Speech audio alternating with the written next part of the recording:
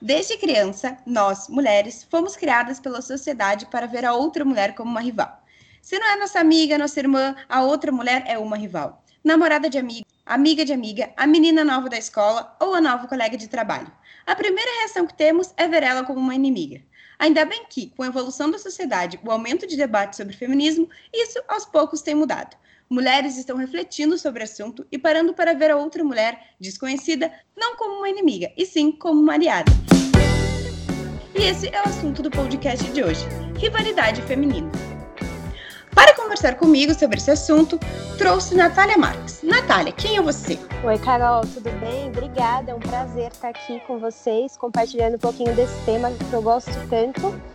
Eu sou psicóloga, trabalho especialmente com mulheres, atendo homens também em casais, mas trabalho especialmente com mulheres e especialmente com demandas de relacionamento abusivo.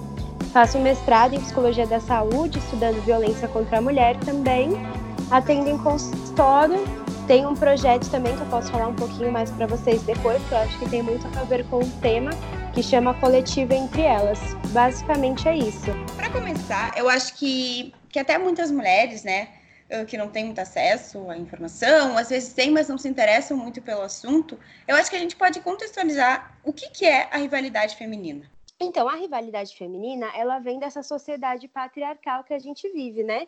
Que é uma sociedade machista em que a gente vive, que a gente reproduz vários comportamentos machistas.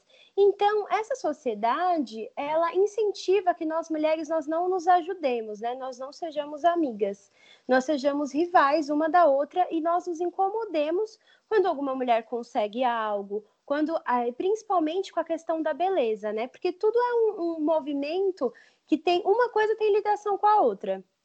Então, a gente vive nessa sociedade que é patriarcal e que também é capitalista, e que esse capitalismo, ele quer que nós nos sintamos sempre insatisfeitas conosco mesmo. Então, se a gente estiver sempre insatisfeita, a gente vai consumir mais produtos, por exemplo, estéticos, né? Então, a gente pode começar a pensar por esse lado. Então, essa sociedade patriarcal, ela quer nos controlar pelo nosso comportamento, né? Para que a gente sinta que a gente tem que ser sempre bonita, que a gente tem que ser sempre magra, que a gente tem que corresponder a todos os padrões de beleza. Então, uma mulher vai disputar com a outra, né? Porque a gente sempre é incentivado a consumir cada vez mais e consumir mais produtos de dieta, mais cirurgias plásticas, mais produtos para cabelo, para tudo, né? Para a gente pertencer a esse padrão, para a gente ser a mulher mais bonita, né? Então a gente é incentivado, e tudo isso às vezes a gente nem percebe, porque é muito enraizado desde criança, né? A gente é incentivado a olhar. Se uma mulher é mais bonita que a gente é incentivado a se incomodar com isso. E então, disso que vem a rivalidade feminina, né? E também, como tu disse, vem desde criança, né? A gente até percebe que quando os menininhos estão juntos, quando a gente é criança, os menininhos andam muito mais juntos, não só 1, 2, 3, mas vários meninos em conjuntos. E a gente vai olhar as meninas, geralmente é uma duplinha, no máximo um trio, e a gente nunca abre também mais espaço para isso, né? Sempre aquela nossa amiguinha, assim. E quando a gente vê outra guria, quando entrava uma guria nova na escola, a gente já ficava, putz, que saco, né? A gente ficava lamentando, em vez de a gente achar, que bom, mais uma guria, a gente ficava lamentando que não era um guri. E também vem muito daquela coisa que tinha uma época da minha vida que eu achava o máximo ter mais amigos homens que amigos mulheres, porque dizia aquelas frases completamente erradas. Ah, não, mas ser amiga de mulher é muito falsa, é muito melhor ser amiga de homem. Olha que legal, tem vários amigos homens, quando na verdade isso é tudo uma construção da nossa sociedade, né? Por que não é legal ser amiga de mulher também? Por que não é legal ter mais mulheres? E como que a gente pode fazer com que desde criança já mude essa mentalidade, para que a gente não pense assim, que é uma mentalidade muito errada? Exatamente. É exatamente isso que você falou, né? A gente tem várias falas que faz com que a gente se afaste e ache que não é bom ter amigas de mulheres. Então, mulher, tudo é fofoqueira, esse tipo de fala que a gente ouve muito, né? Ai, você não pode confiar, ai, vai roubar seu namorado, né? Essas falas, assim, que são falas extremamente machistas e que nos afastam umas das outras, né? Então, a gente pode ver desde pequena vários comportamentos que incentivam essa rivalidade feminina. Então, a gente tem muitas disputas de mulheres nesse quesito de beleza. Então, os concursos de Miss, eles vêm desde criança, né? e eles já são coisas que incentivam a disputa das mulheres. Quem vai ser a mais bonita, a mais interessante? Na escola, eu acho que quem nunca passou na escola por tinha muito aqueles joguinhos, né? Vamos definir quem é a menina mais bonita da sala. Listinha de quem é mais bonita. Uhum. Nossa, na minha época tinha muito, tenho certeza que também na sua você passou por isso, Sim, né? eu me lembro que na época tinha aquele Form Spring, e Nossa, é daí verdade. E daí botavam quem é a guria mais bonita, ou botava o nome da guria e perguntava, você ficaria com essa? E raramente a gente via esse tipo de pergunta com homens, né? Ninguém se importava se o fulaninho era bonito, se alguém ficaria com fulaninho. Era muito nós mulheres, então tu sempre, desde criança, tu pensava, não, mas eu tenho que ser mais bonita que a fulaninha que falam que é mais bonita. Mas eu tenho que estar com o cabelo melhor do que o cabelo da fulaninha que falam que é bonita. Então, desde criança, tu já vai pensando o quanto melhor tu tem que ser daquela mulher que é considerada a melhor, né? E aí, sempre, né, as meninas, desde criança, que são consideradas mais bonitas, a gente sabe que sempre são as que chegam mais perto do padrão de beleza, né? Raramente a gente vê meninas que são mais gordinhas, meninas negras, né? A gente sabe que a gente tem um padrão de beleza do qual as mulheres e as meninas brancas, né? Tudo isso de cabelos lisos, magras, se aproximam mais desse padrão. E aí, as outras pessoas, as outras meninas que não são consideradas bonitas, que não chegam a esse padrão de beleza, que é enraizado, já se sentem com a autoestima totalmente abalada desde criança, né? Esses dias eu vi um vídeo de uma menininha negra, né, que tinha cabelos crespos e falando para a mãe, olha, eu sou muito feia, e a mãe tentando falar para ela o quanto que ela era bonita, né? Mas me falaram na escola que eu sou feia. E o quanto isso é pesado, né? O quanto a gente leva esse bullying, isso pode repercutir para o resto da vida, né? Na cabeça da pessoa. Enquanto ela não trabalha com isso, não trabalha psicologicamente, a gente tem esses bullyings, né? Das pessoas que não pertencem a padrões, que são muito pesados. Então, eu acho que a cultura que a gente pode implantar hoje, né? Para a gente tentar combater essa rivalidade tão enraizada, desde pequena a gente ensinando coisas do feminismo mesmo, né? Para as pessoas. A gente fala muito, né, nos trabalhos que a gente faz, o quanto a gente já evoluiu e as coisas mudaram, né? Só que a gente precisa evoluir muito mais. Então, quando eu era adolescente, por exemplo, vamos dizer, 10 anos atrás, a gente não tinha essas discussões sobre feminismo, né? Na minha adolescência, a gente tinha uma rivalidade muito mais implantada ainda das meninas, de você não ter uma consciência, assim, da ex ser totalmente a rival, né? Você odiar uma pessoa só porque ela é ex do seu namorado, entender tudo como rival mesmo, as relações femininas. Então, hoje, acho que a gente já está começando a ter uma cultura na qual a gente entende que mulheres unidas são fortes. Então, acho que esse é um papel que a gente tem desde a escola, desde pequenininho, da gente implantar esses trabalhos nas escolas. Eu acredito muito nisso. Tanto que eu tenho esse coletivo, a gente faz palestras em escolas também, rodas de conversa, na qual a gente vai nas escolas falar sobre esses temas, explicar desde 12, 13 anos o que é relacionamento abusivo, né? O que é a gente fala também o que é o feminismo, né? Para as meninas entenderem desde cedo que elas não precisam competir, o quanto que é importante essa união feminina, que toda mulher é bonita à sua maneira. Então, tudo isso vem junto também com uma luta de uma quebra de padrão de beleza, né? A gente acho que não pode dissociar essas lutas, porque sem uma coisa a gente não consegue a outra, né? Então, Sim. eu acredito nessa educação de base, sabe? Eu Os também pais concordo também. Eu também concordo muito com isso. É que hoje em dia, tanto guris, né, tanto meninos quanto meninas, precisam ter uma educação feminista para poder entender desde criança o quanto o feminismo é importante e o que é o movimento feminismo, né? Porque tem muitas pessoas que têm preconceito com o feminismo porque não sabem exatamente o que é, porque acham que é umas coisas que a gente vê na internet que é completamente contrária. Então, se desde criança, desde a escola, ir aprendendo o que é, as mulheres vão parar de competir tanto que nem elas competem. Porque eu estava comentando com meu namorado esses dias algumas coisas do feminismo, enfim, e ele falou que algumas competições que eu comentei com ele que existia no no feminismo, né? Não no feminismo, entre as mulheres, ele diz que nunca viu isso entre homens. Então, homem sempre nasceu para ser muito mais unido, né? Para sempre ser, nós somos homens, então os homens são mais unidos e tal. E mulher não. Tanto é que quando a gente começa a namorar, na adolescência, assim, e o namorado tem mais amigas, a gente fica com muitos ciúmes das amigas, as amigas são mais fechadas pra gente, e ao contrário, não acontece, assim, os amigos do teu namorado são super abertos contigo, conversam de boas, e as amigas do teu namorado não, já ficam mais fechadas, já é mais difícil conseguir, entre aspas, conquistar as amigas, e tanto é que a namorada não se esforça, porque são outras mulheres, e as amigas também não se esforçam, porque são outras mulheres. E com o homem não tem isso. Os homens se dão super bem com os amigos da namorada, e os amigos do namorado também estão super bem com a namorada. Então, isso é uma coisa que está muito na nossa sociedade, né? De ver outra mulher, e quando chega outra mulher, tu fecha as portas, em vez de abrir, querer conhecer essa mulher, não, tu simplesmente fecha a porta para ela. Porque eu acho que a gente precisa entender, né? A gente entendendo mais um pouco o feminismo, a gente entende que se a gente se junta, a gente é muito forte, né?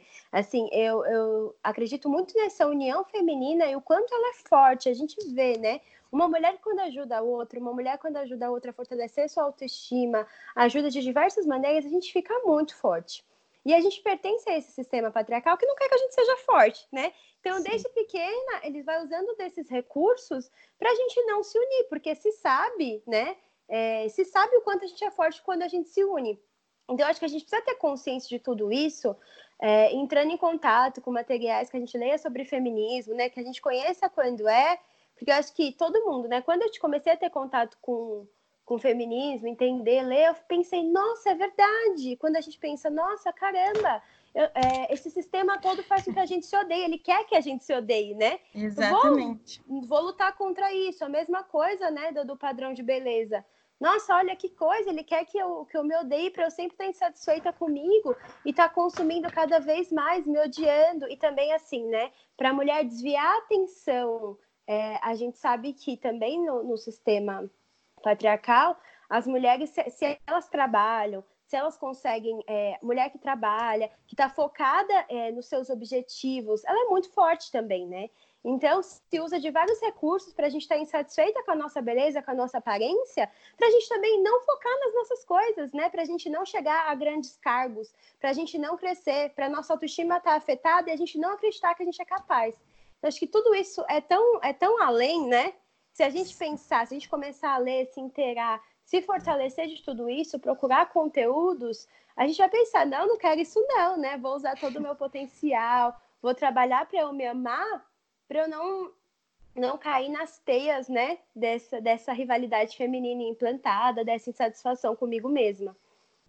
E quanto mais mulheres estiverem em cargos de poder, né, elas vão puxar outras mulheres. Porque hoje em dia a gente vê muito homem em cargo de poder e eles preferencialmente preferem homens. Então, tu vai fazer uma entrevista entre homem e uma mulher, a gente sabe que se quem for o chefe é o homem, ou ele vai escolher o homem que está ali se candidatando, né? É muito difícil escolher uma mulher por, enfim, milhões de motivos que eles dão, né? Motivos errados. Então, tem muito homem que nem é tão bom assim, que está aí no mercado, só pelo simples fato de ser homem. Então, quanto mais mulheres focarem na sua carreira, mais mulheres estiverem em cima, mais mulheres empoderadas, elas podem inspirar outras mulheres a serem empoderadas também e ajudar essas outras mulheres a crescerem, a botar elas no mercado de trabalho, a fazer com que elas cresçam na vida, né? Porque se só o homem tiver lá no topo, homem nunca vai ajudar uma mulher como ajudaria um homem.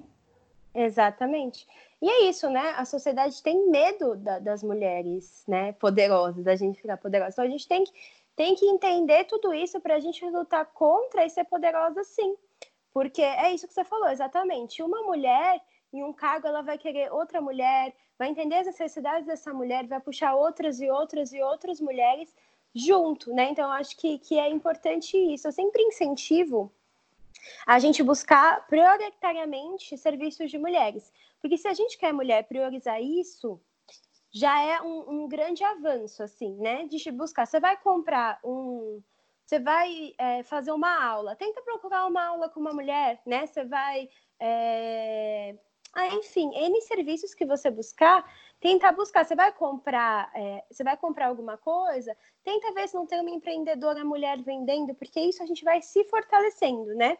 Você vai fortalecendo o trabalho de outra mulher, ela vai fortalecendo o seu trabalho e a gente cria essa rede.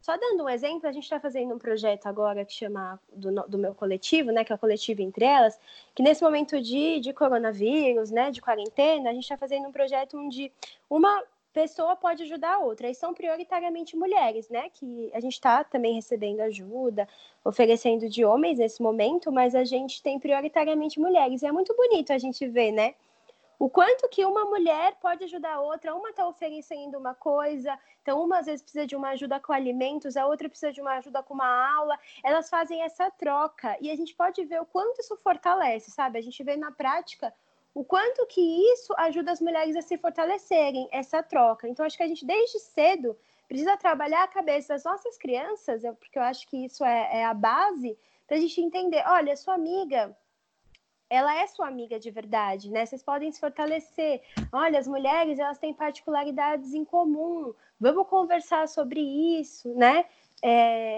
Para a gente já, desde cedo, ter outra consciência. Eu acho que é exatamente isso, que a gente tem que, desde criança, conversar com as crianças para poder ir mudando a cabeça, né, de toda uma sociedade, que é uma coisa muito difícil de fazer, mas eu acho que quanto mais cedo tu aprender que a outra mulher tá ali do teu lado para te ajudar e não para ser uma inimiga, mais cedo as coisas vão mudar, tu vai começar a ver o mundo com os olhos diferentes. Porque tu falou, uma mulher é muito inteligente, uma mulher ela consegue ir muito, muito, muito além do que a sociedade às vezes até permite que ela vá, né? Eu acho que é isso mesmo, o que a gente pode fazer para aos poucos mudar, né, para aos poucos ver que outra mulher não é uma ameaça, eu acho que é pesquisar sobre o assunto, conversar sobre o assunto, porque quanto mais tu souber do assunto, mais desconstruída tu vai ficando, menos tu vai vendo aquela outra mulher como uma ameaça, como uma rival, né? E sim como uma aliada, porque tu pode muito bem ajudar uma outra. Às vezes, tem uma mulher super legal, super foda, que pode te ajudar, mas que tu acaba não indo atrás porque tu acha que é outra mulher, né? E parar de ver aquele pensamento quando vê uma mulher no topo, em vez de pensar, bah, que bom que é uma mulher, bah, que legal. Muitas vezes a gente pensa, putz, por que ela não eu, né? Eu devia estar lá, eu também me esforcei, por que ela tá lá e não eu? Acho que a gente podia começar a mudar esses pensamentos desde criança mesmo, para aí sim a gente ter mais possibilidades para as mulheres irem cada vez mais longe. Acho que trabalhar na nossa mente também, né? Assim, que a gente tem esses preconceitos, tudo isso muito enraizado, e a gente se observar. Porque esses pensamentos vão vir, né? Por mais que a gente esteja super integrada no feminismo, alguns pensamentos que são enraizados socialmente, eles vão vir. Então, a gente se observar, né? Pensar, quando eu vejo uma mulher bonita, eu ficar incomodada, pensar, por que eu estou incomodada, né? Ou quando eu vejo alguma mulher crescendo e eu ficar com algum pensamento do tipo, ela deve ter algum caso com alguém, que são pensamentos que a sociedade coloca na cabeça, né? E a gente pensar, não, peraí, deixa eu lutar contra isso. Por que eu tô me incomodando? Por que eu tô tendo esse tipo de pensamento? Isso é o que querem que eu pense, eu não vou pensar isso, sabe? E pelo lado contrário. Porque para a gente crescer em empresa e tudo isso, a gente sabe que a gente precisa fazer um esforço enorme, né? A gente que é mulher, a gente precisa ficar se provando todo dia a nossa competência. E isso é muito desgastante. Infelizmente, isso é muito desgastante. Mas a gente precisa tentar provar mesmo, né? Até que as coisas sejam mais naturais. Mas a gente não pode baixar a cabeça, né? A gente tem, por exemplo, numa reunião de trabalho, expõe as suas opiniões de maneira fortalecida, né? De maneira forte. Se os homens roubarem suas ideias, que a gente sabe que isso acontece muito, né? Pegar e dizer a ideia como se fosse a ideia que você teve, dizer como se fosse dele e tomar o crédito, porque os homens são mais ouvidos que as mulheres, principalmente no mundo corporativo, você pontua isso, né? Pontua, olha, essa ideia foi minha, a gente tem que fazer esse trabalho de ficar ali, que é desgastante, mas de ficar ali afirmando, eu posso, eu consigo, né? Confiar na nossa autoestima, se trabalhar psicologicamente também, a gente fazer terapia para a gente se fortalecer e que a nossa autoestima esteja forte o suficiente para a gente entender que a gente é capaz, que a gente consegue fazer tudo que o homem consegue, a gente consegue fazer muito mais para a gente poder se reafirmar em todos os lugares, né? Saber que a gente merece os grandes cargos, porque também enraizam na nossa mente que a gente não merece, né? Então, você merece sim, né? Bate o pé para tudo que você consegue conquistar, por todo o seu potencial, a gente precisa ir batendo o pé, sabe? E requisitando nossos direitos dia após dia. Exatamente, é uma luta é uma luta diária, né? Todos os dias tu tem que provar que tu é melhor, todos os dias, e até com a autoestima da mulher, além da autoestima física, né? Do te olhar do espelho, tu te amar do jeitinho que tu é, que isso é muito difícil, porque, né, a sociedade, tu vê na TV, nas propagandas, não é uma mulher padrão. E, além disso, a autoestima intelectual também é muito complicada, né? Porque tu sempre vai se achar, às vezes, que tu é inferior ao homem, que tu não tem a capacidade de fazer aquilo que o homem pode. Só que isso tá errado. Então, todos os dias, nós mulheres, a gente tem que lutar para ter autoestima muito boa, autoestima em todos os sentidos, né? Exatamente. Então, é uma luta diária, todos os dias tu tem que pensar, parar e ver o quão boa tu é em todos os sentidos. Porque não adianta a gente se achar linda e maravilhosa se olhando no espelho, mas no fundo tu se acha burra, tu se achar incompetente, tu achar que não tem valor nas coisas que tu faz. Então, acho que tudo tem que estar meio que alinhado. E é muito difícil para nós mulheres estar tudo alinhado todos os dias, porque a sociedade fala que não, né? A sociedade está toda nos mostrando ao contrário, que ou tu não é muito inteligente para tal coisa, ou tu não é bonita para não sei o quê. Então, tipo, é muito difícil isso. E eu acho que realmente todos os dias a gente tem que lutar para construir essa autoestima. É difícil, né? Porque quem é que vai querer ficar todos os dias lutando e tendo que se reafirmar? É uma coisa muito difícil. Mas a gente vai fazendo até a gente conseguir ter um mundo melhor. E também espero que quando as nossas filhas, nossos filhos nascerem, já esteja um pensamento um pouquinho diferente. Eu sempre falo, né? Eu gosto nos meus atendimentos, nos trabalhos que a gente faz, busquem a sua verdade, né? Eu acho que é muito importante a gente buscar a nossa verdade, buscar conhecimento, né? Então, se integra do feminismo, de leituras, de conteúdos, né? A gente tem tanto conteúdo legal na internet hoje, isso é muito bom, né? No YouTube, na internet, para a gente conhecer, para a gente buscar conhecimento e internalizar qual é a nossa verdade. Então, por exemplo, se eu internalizei para mim, trabalhei isso, e eu sei que eu não preciso ser magra para ser bonita, quem falar isso para mim, eu já vou rebater mais, né? Porque eu sei que essa pessoa ainda está presa a um padrão, eu já me desprendi. Ou então, a mesma coisa, se alguém falar para mim que a amizade feminina, mulher é falsa, se eu tiver a minha verdade, tiver buscado conhecimento e enraizei essa minha verdade fundamentada, eu vou saber que não, vou ignorar aquele pensamento, ele não vai me abalar pelo resto do dia, né? Pelo resto da semana. Então, busquem a verdade de vocês. A gente tem que buscar conhecimento para buscar a nossa verdade, para qualquer outro comentário a gente saber que a pessoa que está errada, não a gente. Exatamente. Natália, eu queria já encaminhar para o final, eu queria te agradecer muito por ter aceitado meu convite. Eu acho que esse é um assunto muito importante. Se desse, eu ficaria a tarde inteira falando sobre esse assunto, porque é um assunto muito importante que as pessoas têm que ouvir. Eu acho que tanto mulheres quanto homens precisam ouvir, né, para poder desconstruir esse pensamento. Porque não adianta só nós, mulheres, a gente saber que a gente não tem que seguir um padrão, a gente saber tudo isso, enquanto os homens, eles ainda continuam com um pensamento muito errado, né? Então, eu acho que os homens também precisam ouvir esse tipo de coisa, precisam entender e precisam mudar seus pensamentos, porque a gente precisa caminhar todos juntos, né? Então, acho que os homens, eles precisam muito mudar seus pensamentos. Então, tanto mulheres quanto os homens precisam escutar esse tipo de coisa e saber estudar sobre o feminismo. Então, eu queria muito te agradecer, porque as coisas que tu falou foram muito importantes. Tenho certeza que as pessoas vão escutar e vão refletir sobre o assunto. Eu que te agradeço muito a oportunidade e precisando, tô aqui, é um assunto muito bom. É um prazer poder levar algum conhecimento sobre esse assunto, né, e fortalecer mulheres. O episódio de hoje foi sobre rivalidade feminina. Conversei com a psicóloga Natália Marques. Semana que vem tem mais um episódio. Enquanto isso, você pode acompanhar o podcast no Instagram, @PoderFemininoPodcast.